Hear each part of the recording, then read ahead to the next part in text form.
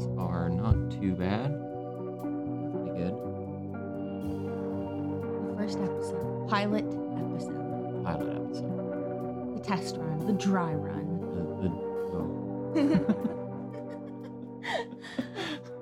Well, thank you for all of the sound checking, getting it set up, bringing the microphone. You're welcome. I would not know how to start this or do it at all. Yeah. Well, it was a long journey here. Oh, This is our journey. our journey. Yeah. But it'll only get better because we're going to find a way around some of the hiccups that were a real pain in the ass for the last 45 minutes. Hey, you said don't mention that. You said... I'm allowed to own up to my mistakes. Okay. As long as they're not published in any kind of way that people can hear about it, I'm okay with that. Oh, good, because this media I'm using to tell this story is absolutely not only for your ears. Are you ready though? Oh, I'm all set. I'm ready to go. I have to burp, but I'm ready to go. Quick mute it. False alarm, false burp, false burp. It'll be a surprise. Okay, so now that you didn't burp, I'm gonna go. Picture this, if you will. November 12th, 1961. In America. Okay? America. It's a Sunday. Under the sign of Scorpio. The president is JFK. People are listening to Big Bad John by Jimmy Dean. His latest Flame and Little Sister by Elvis Presley are charting in the top 5. Flower Drum Song is the most viewed movie.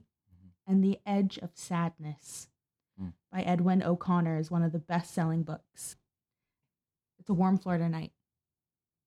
And the Bluebell, a 60-foot twin-masted sailing ketch, began its return to Fort Lauderdale from the Bahamas.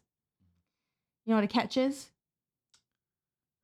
Depends. It could be like lobster. It can be salmon. Where are we? It's a 60-foot twin-masted sailing ketch. That was my second guess. And it means that it's two-masted. So if it's a ketch means two-masted. Quite the catch. Yeah. And if it's twin-masted, that means 4. Okay. So twin-masted ketch has 4 masts. Okay. At around 9 p.m., 11-year-old Terry Jo Duperrault heads below deck to her sleeping quarters, leaving her parents, her siblings, the ship's captain, the captain's wife, on deck. Now, approximately 2 hours later, she's awakened by the sounds of heavy footfalls above and her brother screaming and calling for her father. She decides to investigate and makes a horrific discovery. This is the story of the Sea Orphan.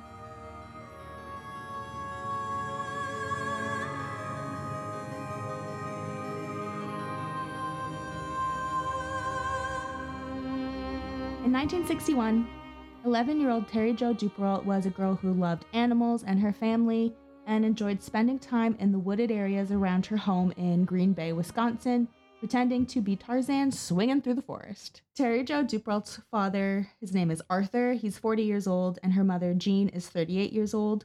She has 2 siblings, an older brother named Brian, who's 14, and a younger sister named Renee, who's 7.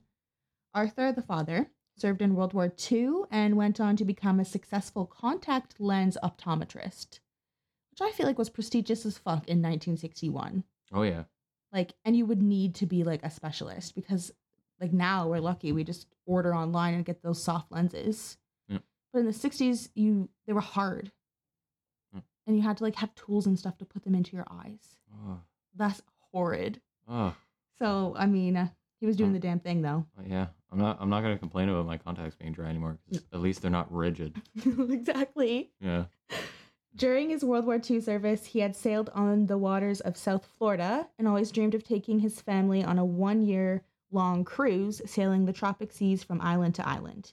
And unfortunately, I couldn't find any, of these cool details about Terry Jo's mother and siblings, which would be nice. For years, Arthur and Jean saved for this family vacation, and by the summer of 1961, they had saved up enough money to head south for the winter and spend one of those winter weeks living at sea abroad, a chartered yacht, sailing from the Florida Keys to the Bahamas, docking at several chosen locations, and planning to extend the sailing trip if everyone was enjoying themselves. So, like, the plan in their hearts was always like, yo, one day we're going to go for like a year-long cruise together. But they never done anything like it before. So they're like, we want to get like out of the Wisconsin winters. We're going to go down there for the winter, but we'll spend one of those weeks sailing just to see how we all kind of dig it. Okay. So in early November, the family arrived in Fort Lauderdale and chartered the Bluebell from the Bahia Mar Marina for $515. Wow. Okay, how much is that? That's a lot. In today's money. That's a good amount. So for 1 week to charter this yacht, it was $515 in 1961. And in today, that would be $4,501. And this is American money. Oh. So it would be even more expensive in Canadian. Yeah. Arthur hired a well-known local yachtsman, 44-year-old Julian Harvey, to skipper the vessel for $100 per day. So for 1 week, he was paying this Julian guy, in today's money, $874 a day. That's a pretty good amount of money. That's insane. That's some good pocket change right there. $800 a day? Yeah. Julian's sixth wife, 34-year-old former stewardess and aspiring writer Mary Dean Harvey, was also brought on board and served as a cook. So he's 44 years old. He's on his sixth wife.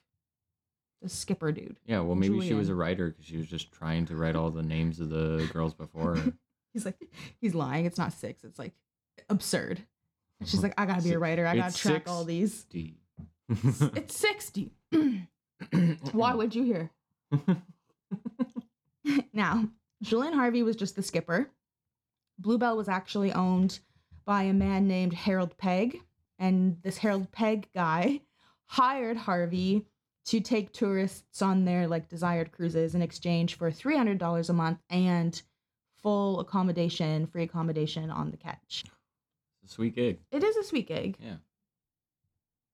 On the afternoon of Wednesday, November 8th, the Duperrault family returns to the marina to board the Bluebell and start their long-awaited journey.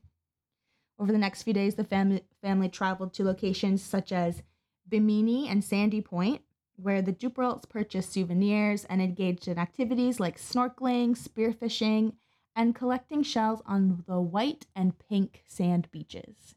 Doesn't that sound so heavenly? It's lovely. Yeah, you're just sailing around, going island to island. It's in that movie, on the Flower Drum.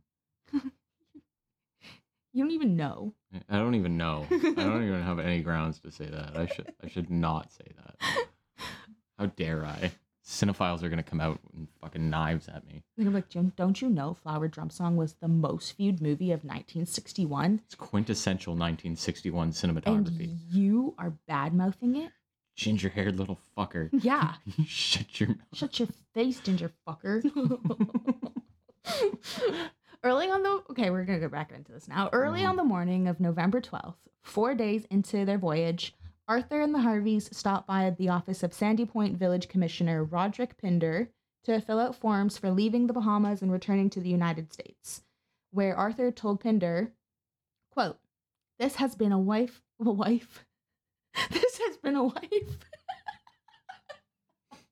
This is my seventh wife. It's been a sale of a lifetime. Okay. All right. It was the quote that threw me off. I sounded so professional that I got caught up in it. Okay. Arthur told Pinder, quote, This has been a once-in-a-lifetime vacation. We'll be back before Christmas, end quote. So they're having a great time. This 1 week trial run was going great. They loved it. You have to burp. I had mine under the radar, turned away from the microphone, and then you, a second later, was like, I have to burp. Because I was afraid it would be barfy. Okay. So they're having a great time. They're like out here for a week. He's telling this guy he's never met before, he just needs some papers to get back to the States. And he's like, yo, this trip's been great. Once in a lifetime. 10 out of 10. Would recommend. So they're having a great time. That evening, everyone on the Bluebell gathered together and ate a meal of chicken cacciatore and salad. Shortly after dinner, Terry Jo heads below deck to her sleeping quarters in a small cabin at the back of the boat, as her family and the Harveys remained on deck. Ordinarily, Renee slept in this cabin too, but on this night she remained with her parents and brother on deck. And remember, Renee is Terry Joe's little sister. Right. At approximately 12:35 p.m.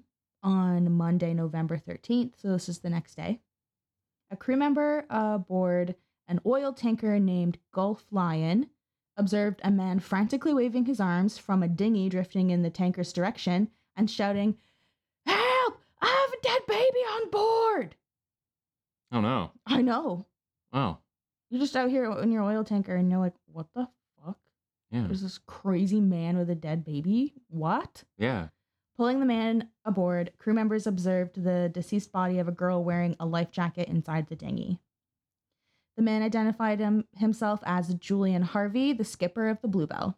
Harvey proceeded to explain that at approximately 8:30 the previous evening, his small vessel was at a location between the Abaco Islands and the Stirrup Key, and they had hit a sudden, strong squall. Mhm. So these are islands that are like in the Bahamas. Yeah. And he said a small vessel. Like, is a 60-foot catch a small vessel? I guess compared to yeah. other ones. Yeah. I mean, ship-wise, right? Yeah, okay. If you're rolling up depends on on- an oil rigger, like, yeah. Harvey insisted Arthur kept steering in the direction of the squall, which is like, doesn't make any sense because Arthur was a experienced sailor and he was a Navy veteran. Mm-hmm. He sees a squall and he's just gonna fucking drift right into it. No. Intentionally sail inside of a squall. Mm. Okay, Harvey. According to Julian, he was completely separated from all others on board because Arthur kept trying to sail inside of the squall, which caused the Bluebell's main mast to snap and pierce the ship's hull. So somehow in this huge destruction, he was separated from everybody. He was separated because the main mast pulled down the mizzen sail. Mm-hmm. Right. So the mizzen sail, The mizzen sail for anyone who's missing it.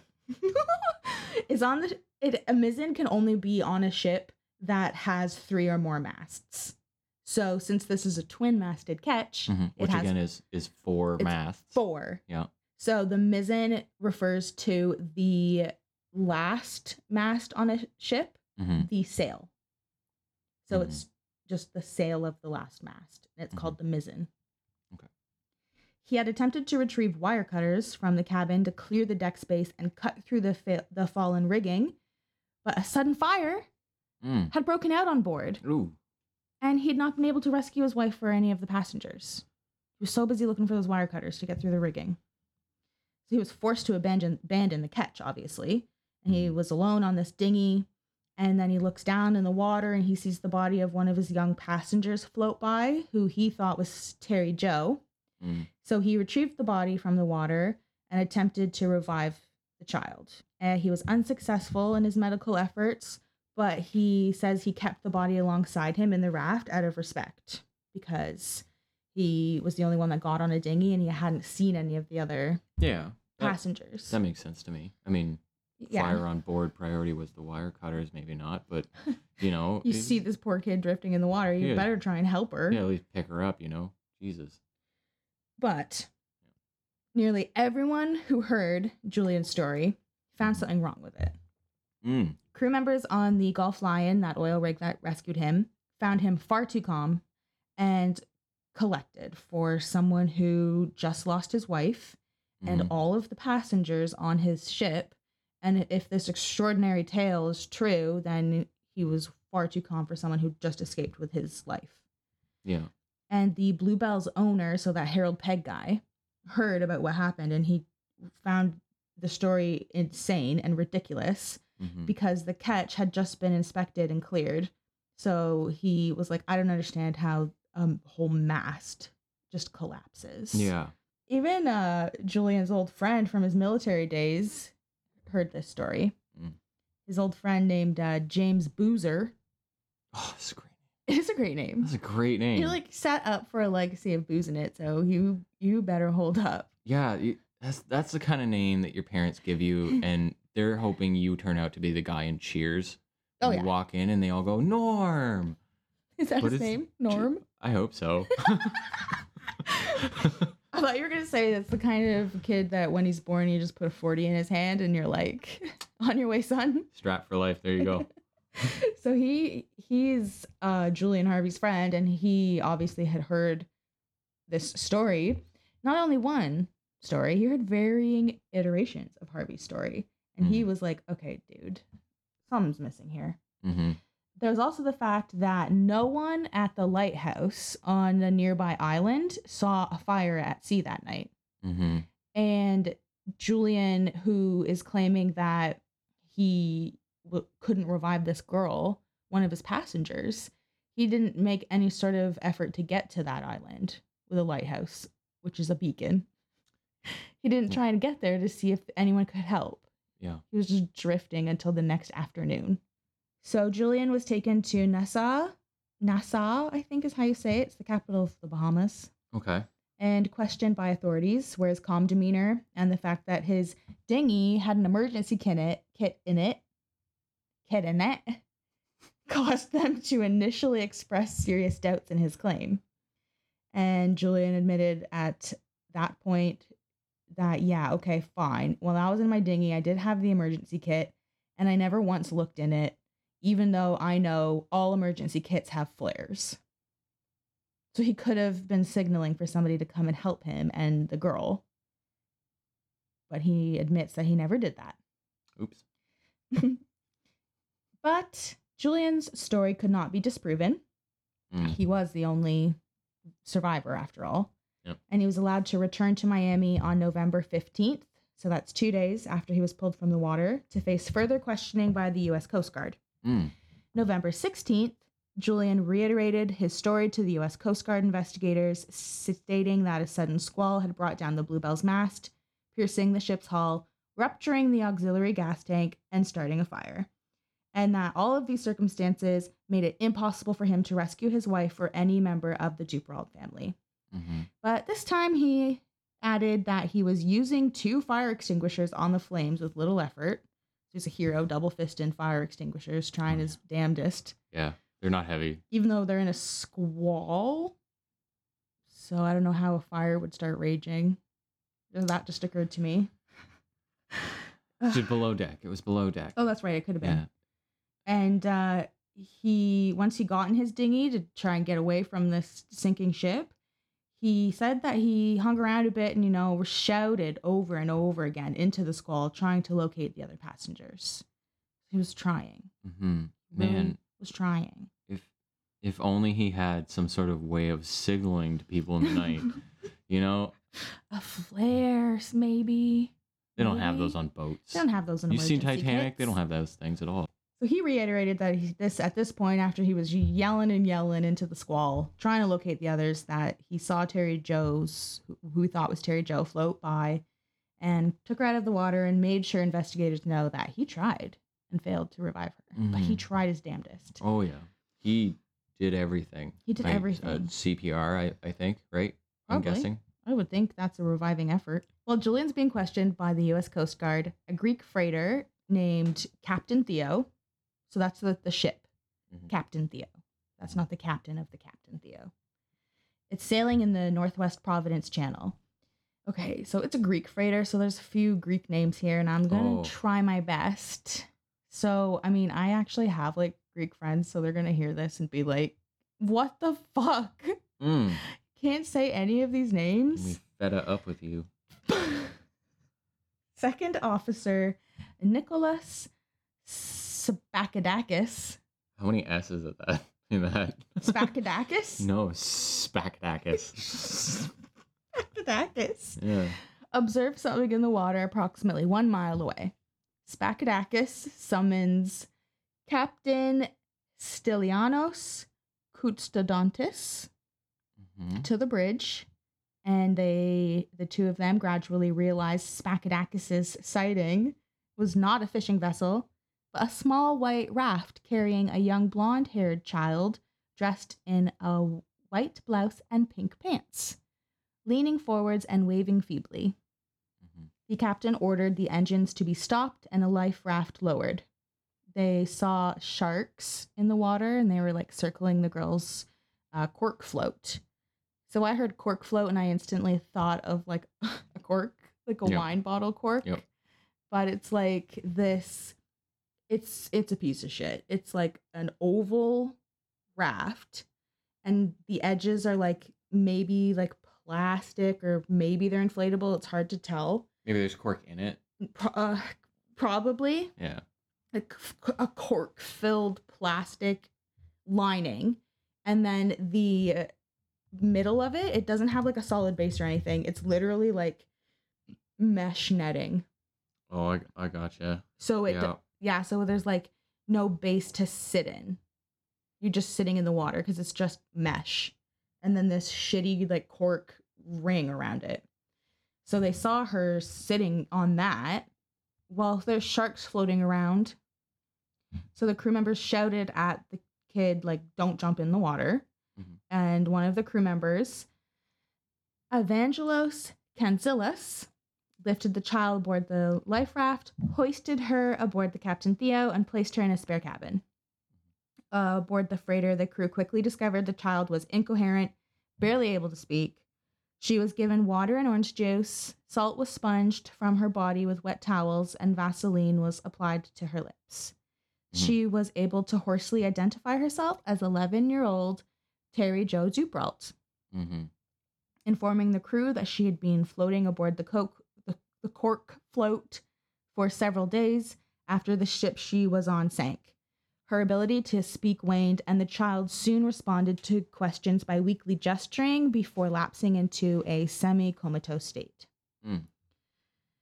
The captain of the Captain Theo immediately informed the Coast Guard of their discovery and the child's medical predicament, which obviously wasn't good. And a rescue helicopter was summoned. Terry Jo was suffering from severe sunburn, dehydration, and exposure, and she was airlifted to a Miami hospital in critical condition.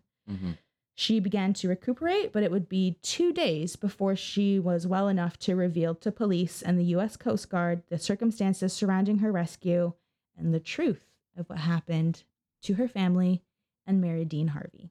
So remember, while all of this is happening with Terry Jo, Julian was being interrogated for the first time by the U.S. Coast Guard. And during this first interrogation, the Coast Guard were unable to prove that Julian was lying, so they let him go. But upon letting him go, they were like, okay, but you have to come back tomorrow. So the next day is November 17th. You got to come back and we need to interview you a bit more. So he returns, and halfway through the second interrogation, he was told that Terry Jo had been rescued the previous day and that her condition was improving. And his response was to go, oh my God, before going, isn't that wonderful? Oh. Like really calm. Oh, yeah. When like any other person would be like, are you kidding? Like, is she okay? How is she? Is she fine? Can I see her? Like, anyone else would be like so amazed. Yeah. And especially, I mean, fine, he might have been a little bit confused because he thought the body he took out of the water was her. Yeah. He was informed by a lieutenant named Ernest Murdoch. No. That's a great name, right? Yeah. And he was informed by Ernest Murdoch that an official investigation into the loss of the Bluebell and her passengers was to be launched that day. Shortly after hearing that an investigation was going, Julian asked to be excused from further interrogation, claiming he was tired and he wished to speak with his wife's family. The Coast Guard granted his request and let him go. Oh, Coast Guard. Oh, come on. In the 61, you guys kind of, like, the police had a little more leeway on their interrogation methods, I'm guessing. You'd think. So you'd think the Coast Guard would have been like, no. No. You would, you sit right would here. Want to, because you'd be like, okay, well, the story seems weird. Plus, we just heard this is Terry Jo that was rescued. And before he said he pulled Terry Jo from the water. So maybe he's just confused. But obviously, the investigation's starting. They're going to have to get Terry Jo's statement, corroborate it with Julian's. Mm-hmm. So they can't really prove anything right now because Terry Jo hasn't even been able to say anything. So it's Yeah. kind of like the same situation from the day before where they were like, okay, well, we can't disprove anything you're saying. So yeah, we have to let you go Yeah.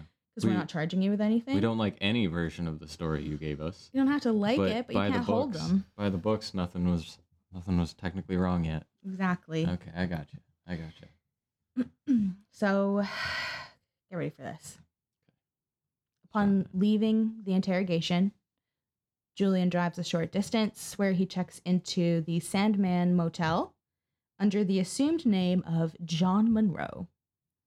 He penned a 2-page suicide note before slashing his thigh, ankles, and jugular vein with a razor blade in the motel bathroom, ultimately dying of suicide. His body was found by a maid approximately 2 hours later.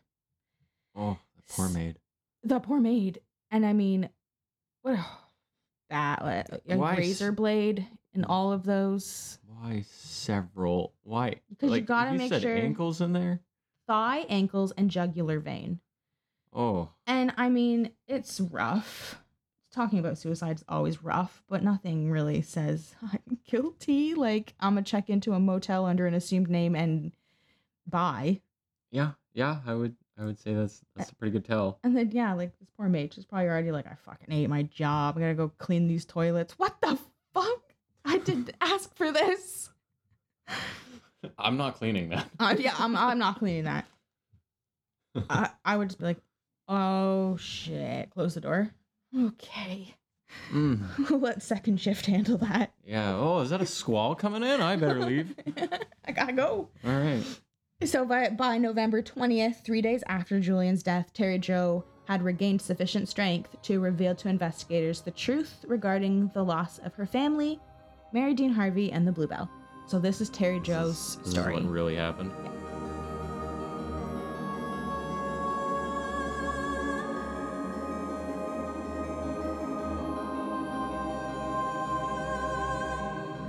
Late on November 12th, the Bluebell began its return journey to Fort Lauderdale. At around 9 p.m., Terry Jo had entered the lower cabin to sleep, leaving her parents, siblings, and the Harveys on deck. At approximately 11 p.m., she was awakened by heavy footfalls and the sounds of her brother screaming for his father. She lay in bed, shivering, disoriented, and terrified. Approximately 5 minutes pass, and Terry Jo creeps out of the cabin, and she sees her mother and her brother lying crumpled in a pool of blood in the main cabin, and she knew instantly that they were dead. Mm-hmm. Slowly, Terry Jo climbs the stairs leading to the deck and sticks her head out of the hatch. She sees more blood pooled on the starboard side of the cockpit and possibly a knife. Do you know what the starboard side is? So if you're looking at the front of the ship, starboard means right. Gotcha. Okay. She climbs on deck and turns toward the front of the boat when suddenly she's struck in the head with a bucket by Harvey, who shoves her below deck, shouting, "Get back down there!" What a dick. Yeah. I mean, obviously, but yeah, hit you in the head with a bucket. Yeah, this is just the cherry on top. So she's terrified. It's probably a chum bucket. Ew. She's terrified. Terry Jo averts her eyes from her mother and brother's bodies and returns to her quarters. Mm-hmm. Approximately 15 minutes later, she sees oil and water beginning to gush onto the floor of her cabin, but she's like way too scared to move. Yeah. Then she notices Julian's silhouette in the doorway. Oh no. Holding what Terry Jo is almost certain is her brother's rifle. The two make eye contact. The only sound is that of rising water and Julian's heavy breathing. Oh. She's laying there like, oh my God, this is it. I'm either going to drown or this insane person is going to shoot me. Mm-hmm. And he's just staring at me, breathing heavy. Mm-hmm. Nope. Suddenly, Julian just walks out of the cabin and returns above deck. All right. So he's just being a little freak. Terry Jo lays there. She's scared to death.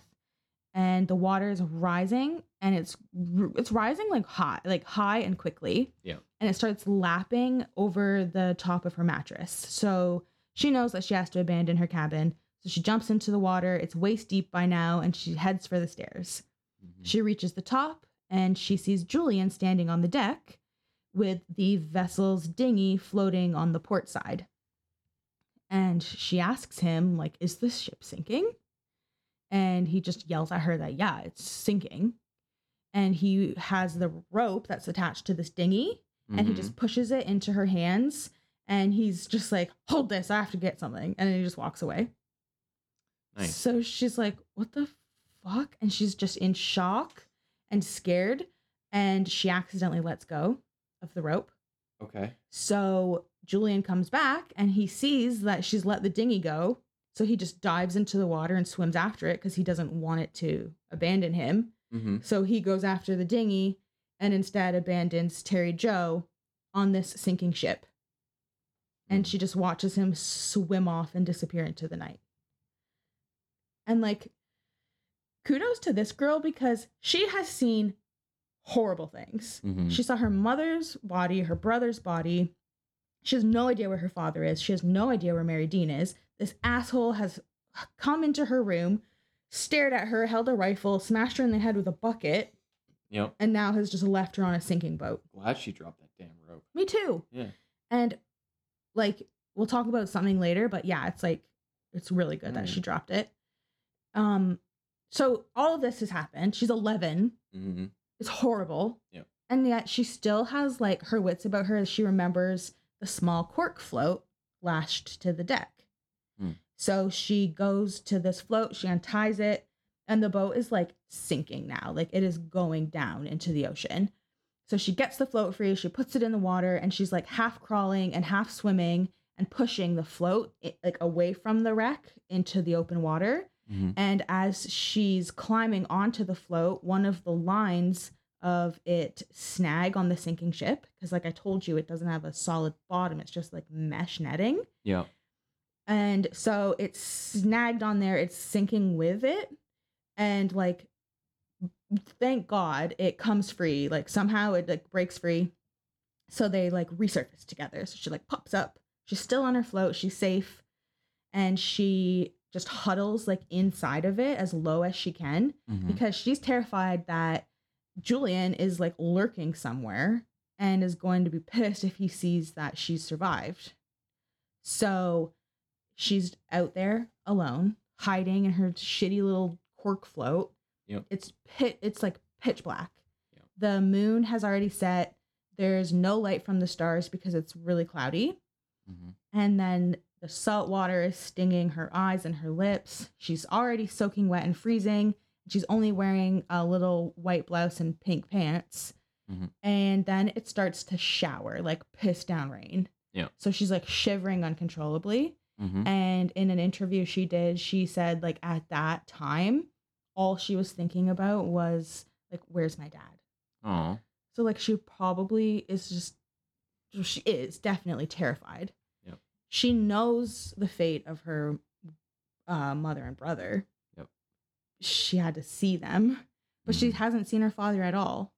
So, and it's like that, you're 11, that's your dad. Like, you think like, if anyone can help me, if anyone can save me, it's my dad. Where is he? Yeah. So for like the whole night, that she said that's all she was thinking. Like, when's my dad gonna come for me? So Monday morning arrived.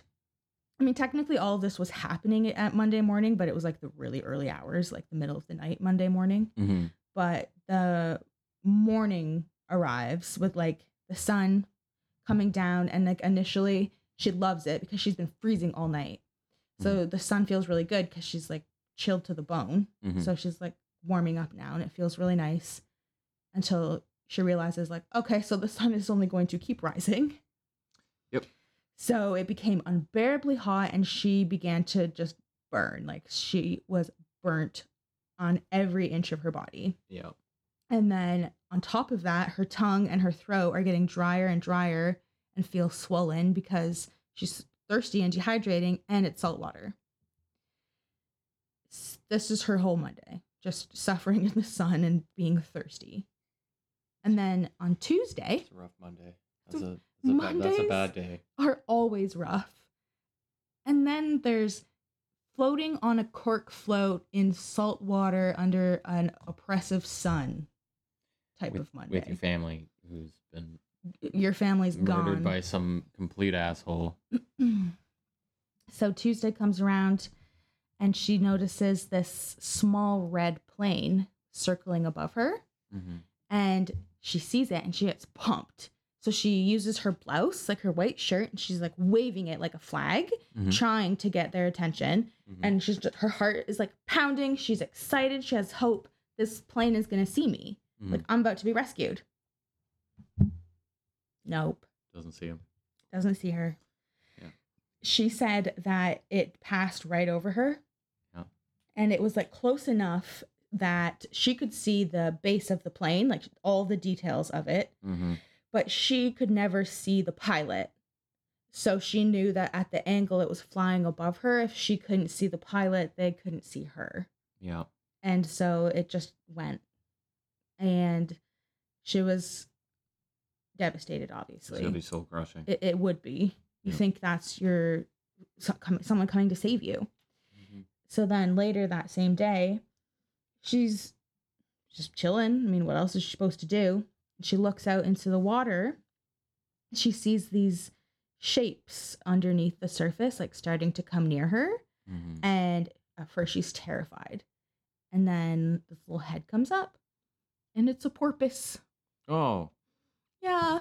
It's not a shark. No. No. It was a porpoise. And these porpoises just come up and they're like coming up for air. And they just have these huge dark eyes and they just stare at her. And they... A little creepy. It is. A little creepy. It is, but they were harmless and they come up for air. Yeah. And she said that they stayed all around her all day until the sunset. Oh. And she said it was really comforting and she loved it. Oh. I thought that was really cute. Yeah. And I also, not gonna lie, I had to Google what a porpoise was. Oh yeah. I didn't know. Okay, hit us with what a porpoise is. It's like... Is it like a dolphin? Yeah. But a little weird looking? Yeah. Yeah. It's like... A little lumpy dolphin? Black eyes? It's like a smushed dolphin. All right. Like a dolphin looks like a stretched out porpoise. A porpoise is like compact. Yeah. There's like, there's like Dr. Evil and then there's like Mini Me. It's like that. So you got dolphins and porpoises. You got Mini Me and Dr. Evil. Yeah. All right. Mini Me is a porpoise. Yeah. All right. Okay. I think that's the only way I can describe it for some reason. Okay, back to this. Mm-hmm. So the porpoises leave The porpoise.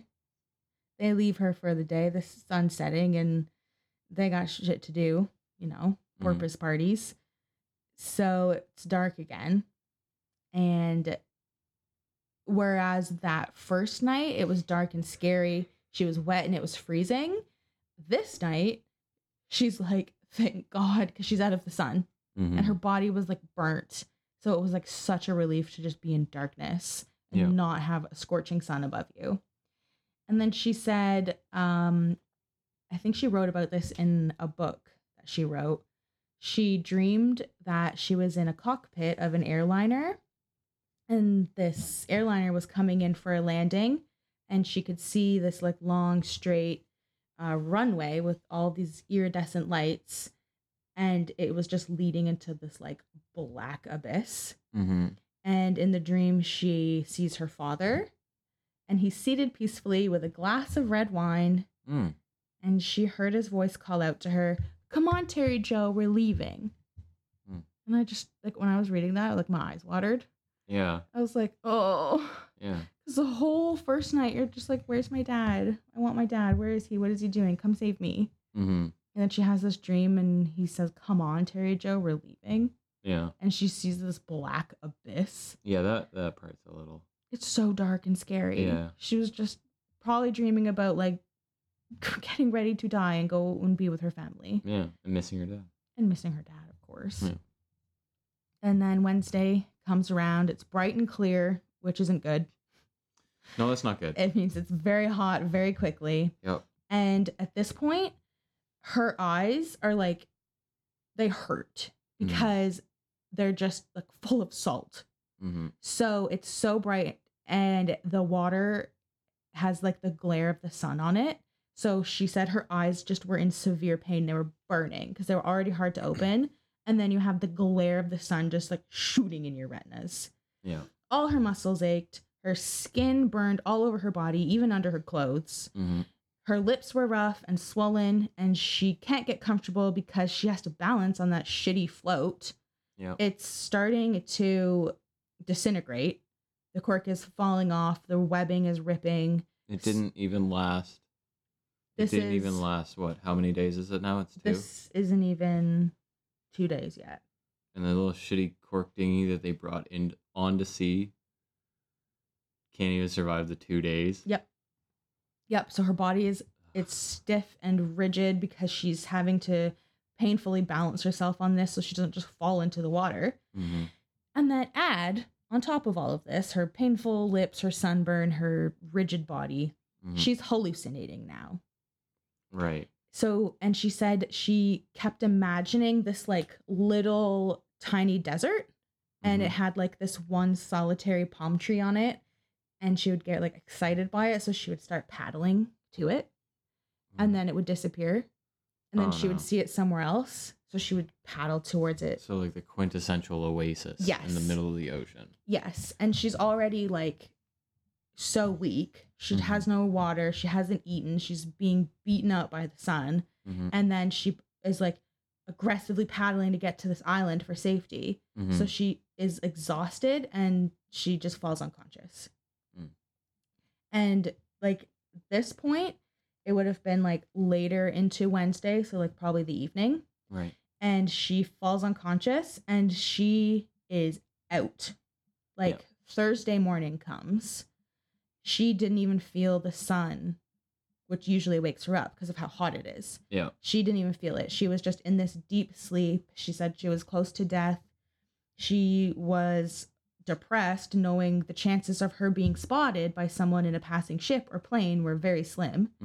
And she said she thinks that because she was in a white blouse and she was on a white float and she has blonde hair, that she was blending into the waves of the sea. Because you get those like white cap waves. So she thinks that she was just blending in. And she's thinking about this for like the whole morning of Thursday. And then she said that she just kind of got this feeling of like, pull yourself together. Like just get up, sit up, keep looking out because help could be there. Yeah. So she gathers her strength. She opens her eyes. And that's when she saw the Captain Theo looming above her, coming to her rescue. Oh, great timing. Right? Theo. She was about to just go to sleep and let everything come to her. Yeah. But she was like, get your shit together, girl. Yeah. And she sits up and then there's the Captain Theo. Yeah. And that's when she started to like wave the best she could. Crew showed up just in time. Yeah. Yeah. And Captain of the Captain Theo must be thrilled. Captain of the proud. Captain Theo, you got Spakadakis. Second captain. Spakadakis. Yeah. Spakadakis. I'm so sorry about the Greek names. I'm sure I butchered them. So she gave all of this tale, telling the truth, the real story about what happened. And she also says, like, she's adamant that the mast of the Bluebell was intact. There was no fire aboard the vessel, and the sea was calm throughout the entirety of the events prior to the sinking. No squall, no fire, no fallen mast, no damaged hull. After telling her story, she was informed that Julian had been picked up alive 3 days prior to herself in a life raft alongside her sister's body, and that the bodies of her parents, brother, and Mary Dean had all been lost at sea.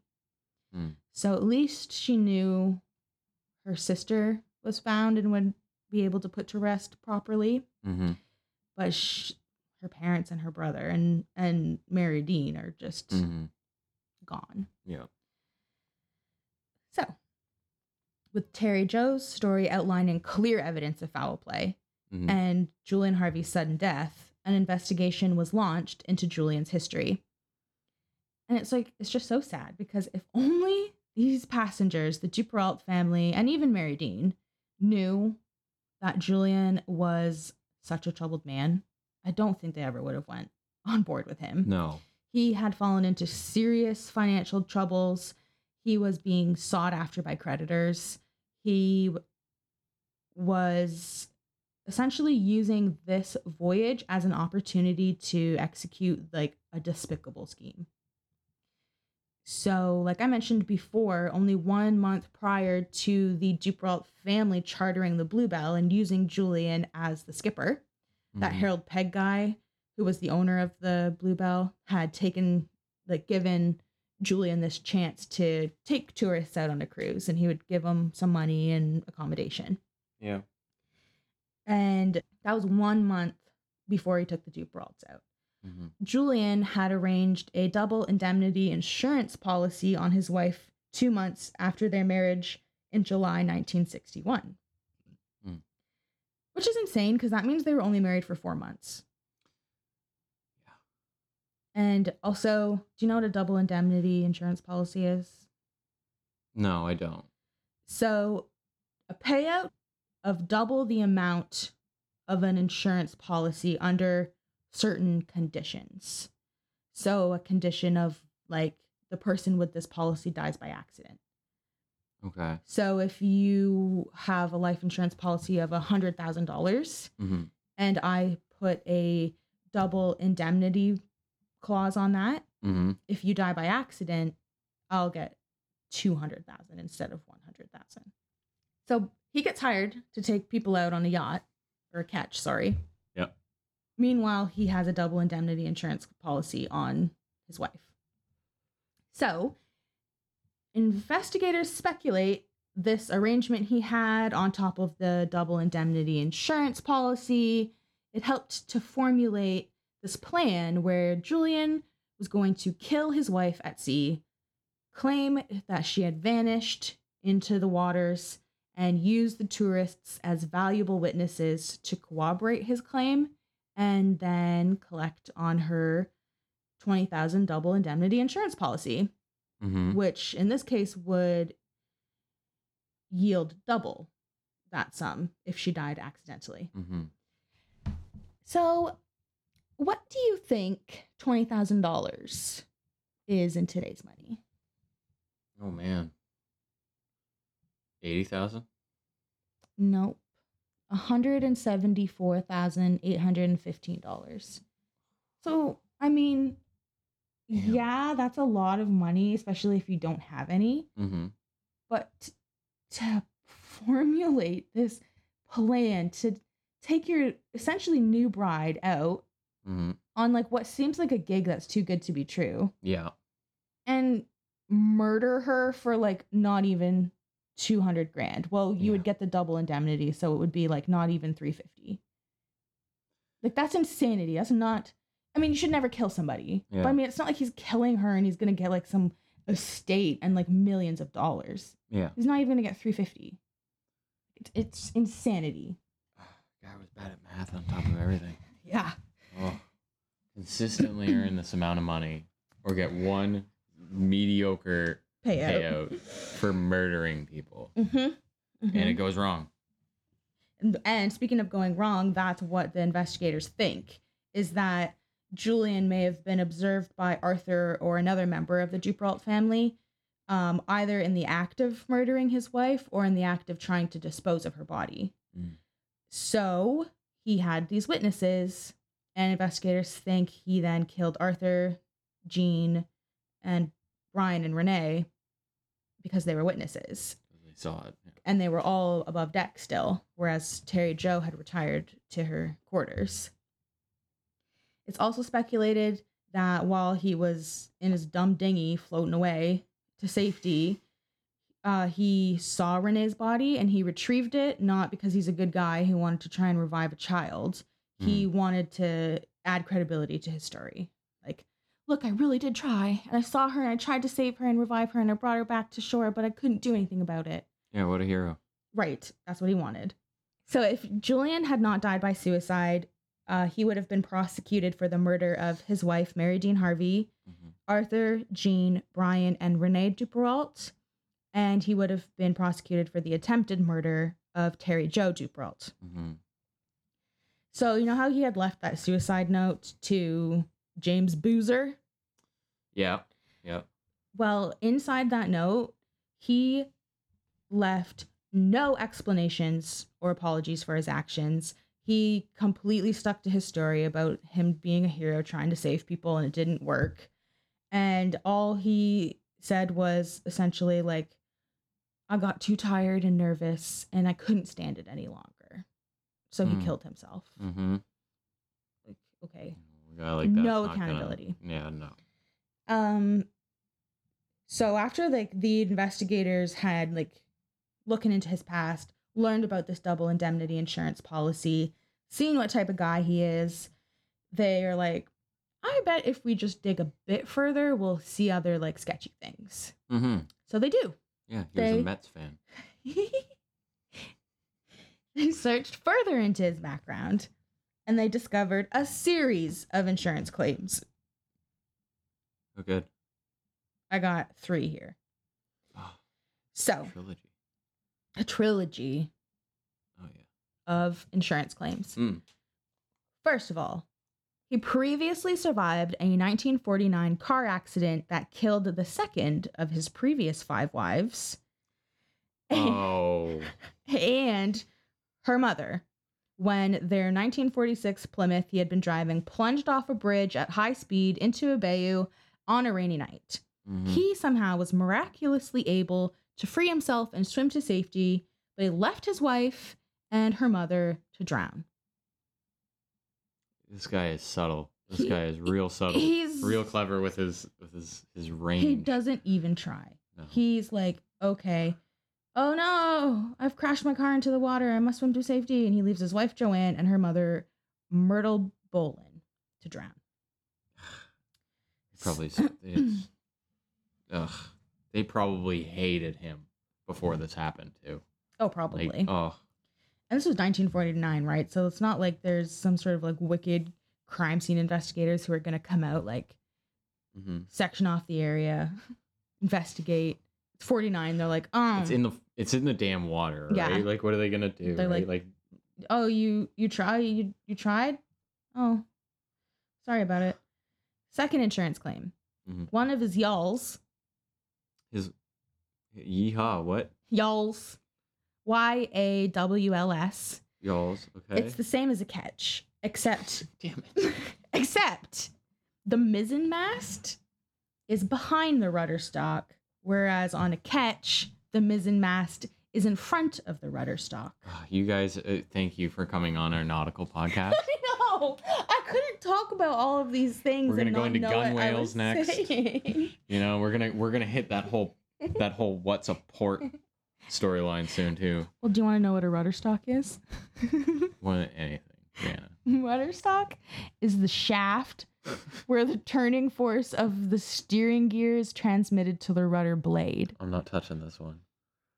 The rudder stalk is the shaft where the turning force of the steering gear is transmitted to the rudder blade. I just need you to know. It's the shaft. I got it. All right. Oh, guess what the name of his yawl was? If it's not yeehaw, it's not yeehaw. Is it?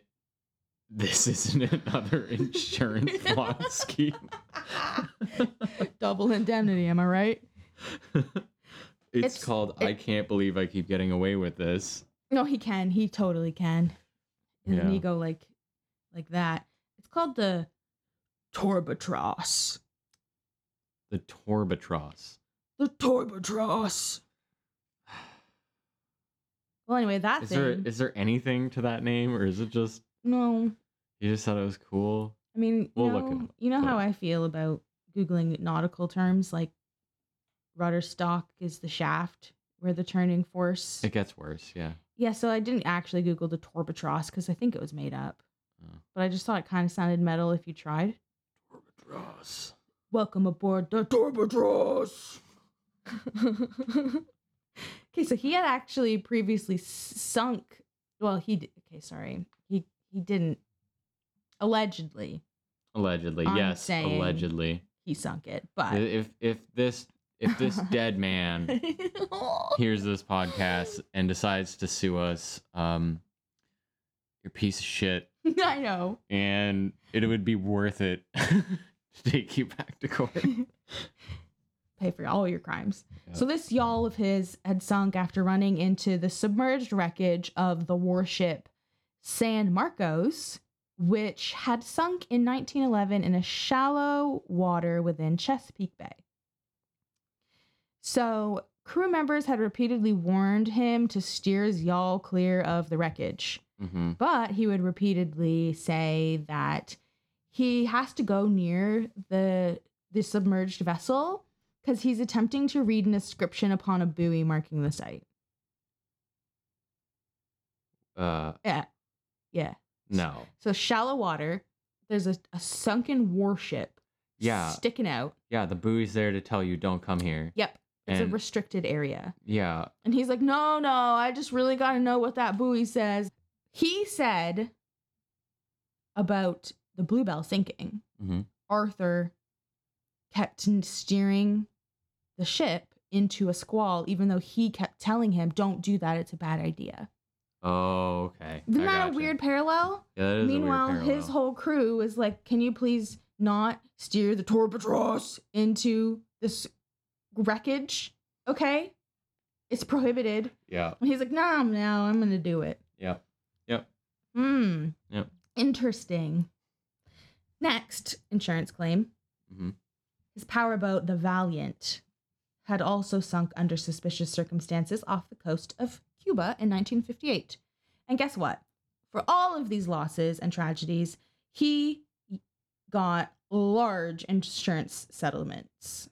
And he financially benefited, like, largely from these payouts. Yep. I found this quote from a Mental Floss article that shows people in Julian's life have always been wary of him. Mm-hmm. So here's the quote. Quote, anyone with a bird's eye view of Julian Harvey's life would have found a few other elements not in his favor.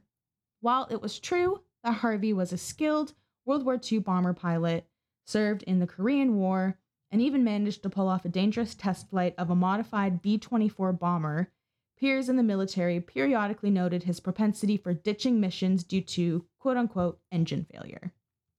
By the end of his career in the military, even his supporters noted his nerves were shot, a fact apparently made clear by the worsening of a facial tic and stutter.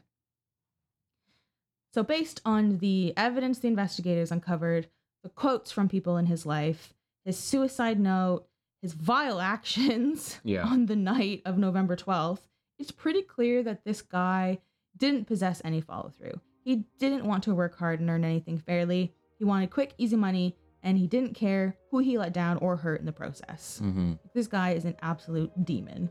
Mm-hmm. Enough about Julian Harvey. All right. What happened to Terry Joe? Yeah, what happened to Terry Joe? We gotta know. Yeah.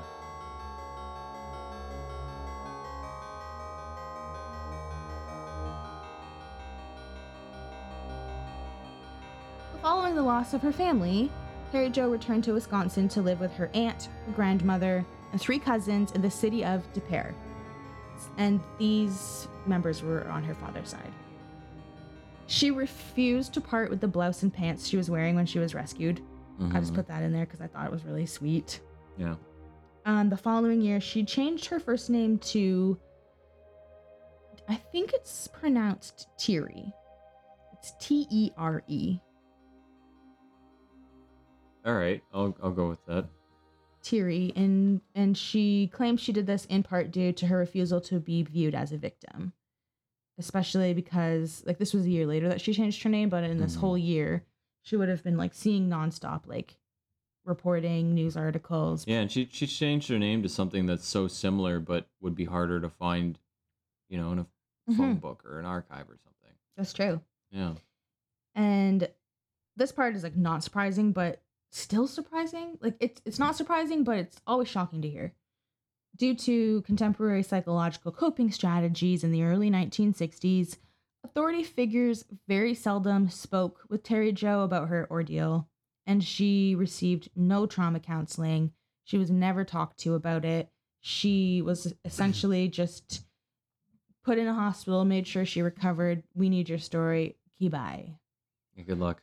And because of this, and she's 11. Like, she was 11 when all this happened. Kids they're like rubber. They just bounce right back, right? Like That's- mentally, you can't really hurt them. That's right. Yeah. 1960 says they bounce back. Yeah, you just give them some rum and. Jesus Christ. Talk to James Boozer. He knows all about it. Oh, yeah. So consequently, she didn't talk or speak to anybody publicly about any of this. Of course not. Even talking about her family or her survival ordeal. And it took her like over 20 years before she like publicly came out and talked about it to anybody. Mm-hmm. And I didn't put this in my notes. I believe it was like 1988 maybe. And she went on the Oprah Winfrey show. And that was like the first time she publicly talked about it. Oh. Yeah.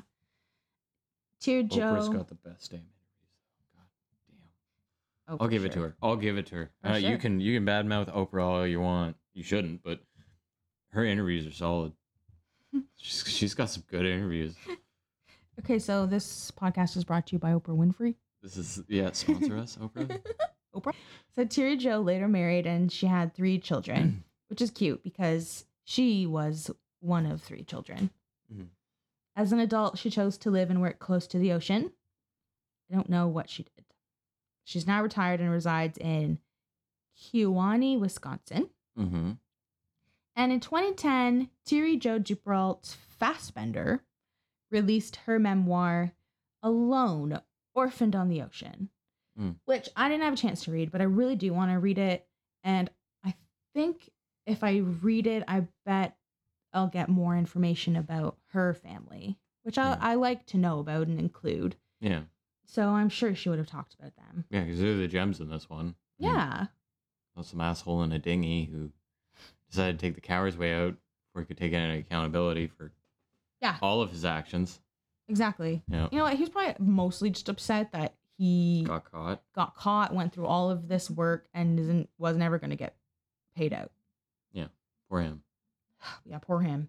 So this book that Terry Jo wrote was co-authored with psychologist and survival expert Richard Logan, and her book details her family's final cruise, Harvey's murder of her family and his wife, the 3.5 days she spent drifting upon the cork float prior to her rescue, and her life in the years since. Some individuals, including writer Earl Stanley Gardner, have speculated as to why Harvey did not murder Terry Jo that night. So when you said it's probably a good thing that she let go of the dinghy when she was still on the boat and Buddy swam away. Yeah. So Gardner has speculated Harvey may have subconsciously wanted to be caught and punished for his actions, but really no one else thinks that. Richard Logan, the co-author, and many others have theorized that Harvey had intended to kill her, but when Terry Jo accidentally dropped the rope connected to his dinghy, he was forced to dive overboard to prevent it from floating away without him, resulting in him leaving Terry Jo alive on the sinking ship and believing she would not survive that. Yeah. When Terry Jo was 60 years old, so 49 years after her ordeal, she granted a televised interview with a morning television show host, Matt Lauer, I think is how you say it. Lauer. Lauer? Lauer? Lauer? Matt Lauer? Matt Lauer? I think it's Matt Lauer. All right, that sounds better. Matt Lauer. U.S., though. Might be Matt Lauer. So in this interview, she told him she believed Harvey thought she would go down with the ship. She also stated her belief that Harvey had originally intended to discreetly murder his wife, dispose of her body, later claim she was lost at sea, but she thinks that Mary Dean fought back, and that's what attracted the attention of someone in the Duperrault family. And then because they were all out of their beds. Yeah, they were all above deck. Yeah. And Terry Jo has also stated she does not wish for people to reflect upon her ordeal and feel sorry for her, but rather to think to themselves, like, she has gone on with her life. Terry Jo has also stated she has, quote, always believed I was saved for a reason. If one person heals from a life tragedy after reading my story, my journey will have been worth it. End quote. That's wonderful. Yeah, and that's the story of Terry Jo Duperalt, her family, Mary Dean, and the Bluebell. Wow. I love that it ended on that note. Yeah. Yeah. And I love that too. So, like, she was only 11 when all of this happened. Yeah. And I just think she's amazing. She, just like the way that she kept her wits about her, how she didn't give in to anything, how she just fought. Mm-hmm. And can reflect on it so long later after living like a nice, fulfilling, happy life and just being like, yo, don't ever feel sorry for me. Yeah. And like, also, if I can come back from this, so can you. Yeah. Yeah. She picks up other people along the way as well. I love that. Mm-hmm. Yeah. And just have two like fun facts, I guess. Oh, I love fun facts. Hit me with the fun facts. So the first one is that cork float, you know? Yeah. How could we forget it? When the crew on the Captain Theo saved Terry Jo from the water, they didn't retrieve the float. They just took her off of it and let it go to sea. So it had drifted for like about 4 days. And then a member of the Coast Guard located it and retrieved it from the ocean. And as soon as he grabbed it out of the water and held it, it disintegrated and completely fell apart. Oh my God. How long did it float for? 4 days. 4 days after it was? Oh God. And that's because good on that ship. Because no one was on it, so it was just drifting aimlessly. But as soon as he like put any sort of pressure on it, pulled it out of the water, it just crumbled. Yep. And like disintegrated. Yep. So I thought that was interesting that it really is not made to last, and who knows how much time she really would have had. Because at this point, before not much at all. Because before she was saved, she was having to balance herself so awkwardly because the cork was falling off and the meshing was falling off. Mm-hmm. And then the last little fun fact, the Captain Theo, the ship, it was originally named HMS Searcher, and it was a Royal Navy ruler class escort carrier, launched in 1942, and it served in World War II from 1943 to 1945. Yeah. But it was decommissioned and sold into merchant service in 1952, and then its name was changed to Captain Theo. It was sold again in 1966 and became Oriental Banker. Ooh. But it was scrapped in Taiwan in 1976. Yeah.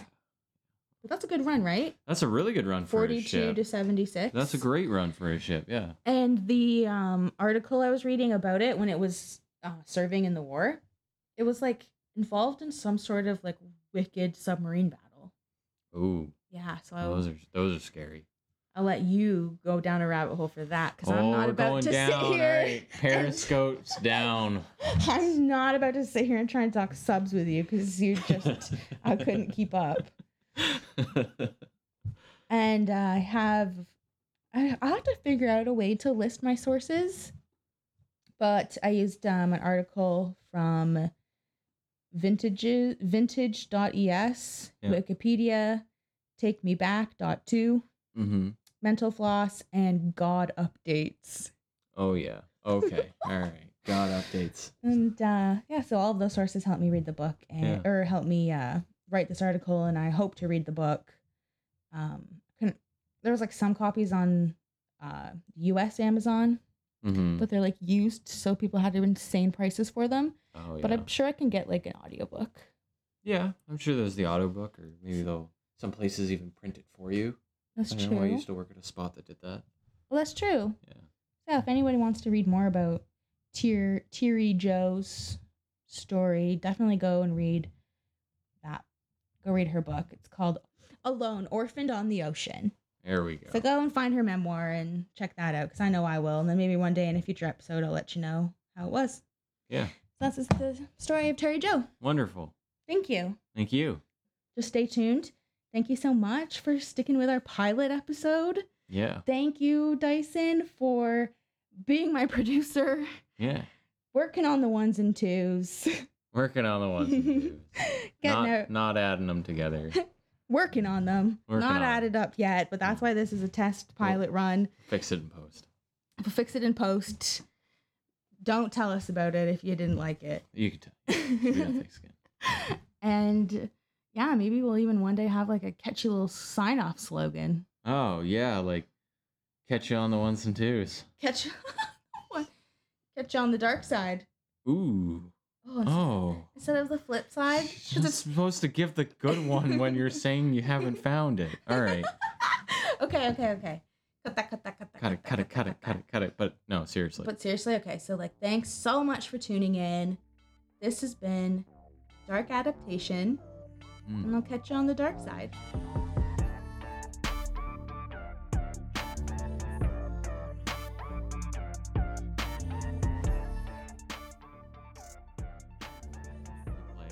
We got a really, really prideful captain who obviously goes down with the ship. Yeah, that's right. The captain should go down with the ship. Yeah, really dramatically. And I just have to be this person, though. There's a ton of flares used when the Titanic went down. Oh. I think the story was that another ship went past the Titanic, and I'm pretty sure they said they thought it was fireworks. It probably was fireworks, actually. Can fact check me, because I think everyone in their great grandmothers know, it's probably only great grandmothers, know that what happened with the Titanic. They'll be able to correct me. Everyone will. People know the Titanic, and they know Leo. Oh, little segue here. Leo could have fit on that fucking door, and she fucking knows it. She just hid the evidence at the end of the goddamn movie and just tossed the fucking necklace over. And now our special guest, Leo! Leo, come out here. We're gonna ask you a really important question. Yeah, my first question I got here. Why do you think that she let everyone just sit and listen to her whole fucking story while they just wanted to find the necklace, only to then get up and huck it overboard? Because old ladies are assholes. I'm just kidding. Hot take. But I agree. Okay. So this, after he tells them like, okay, yeah, it's true. I feel bad. If there's an old lady listening to this, I love you. You're great. Well, I'm sure you're wonderful. We've been around the block. They should understand sarcasm by now. Yeah. Or they're just going to roll up on my street and beat the shit out of me. I'll be out there like, World Star. That'll be exclusive video on our social feed. Follow us on Instagram, Dark Adaptation Podcast.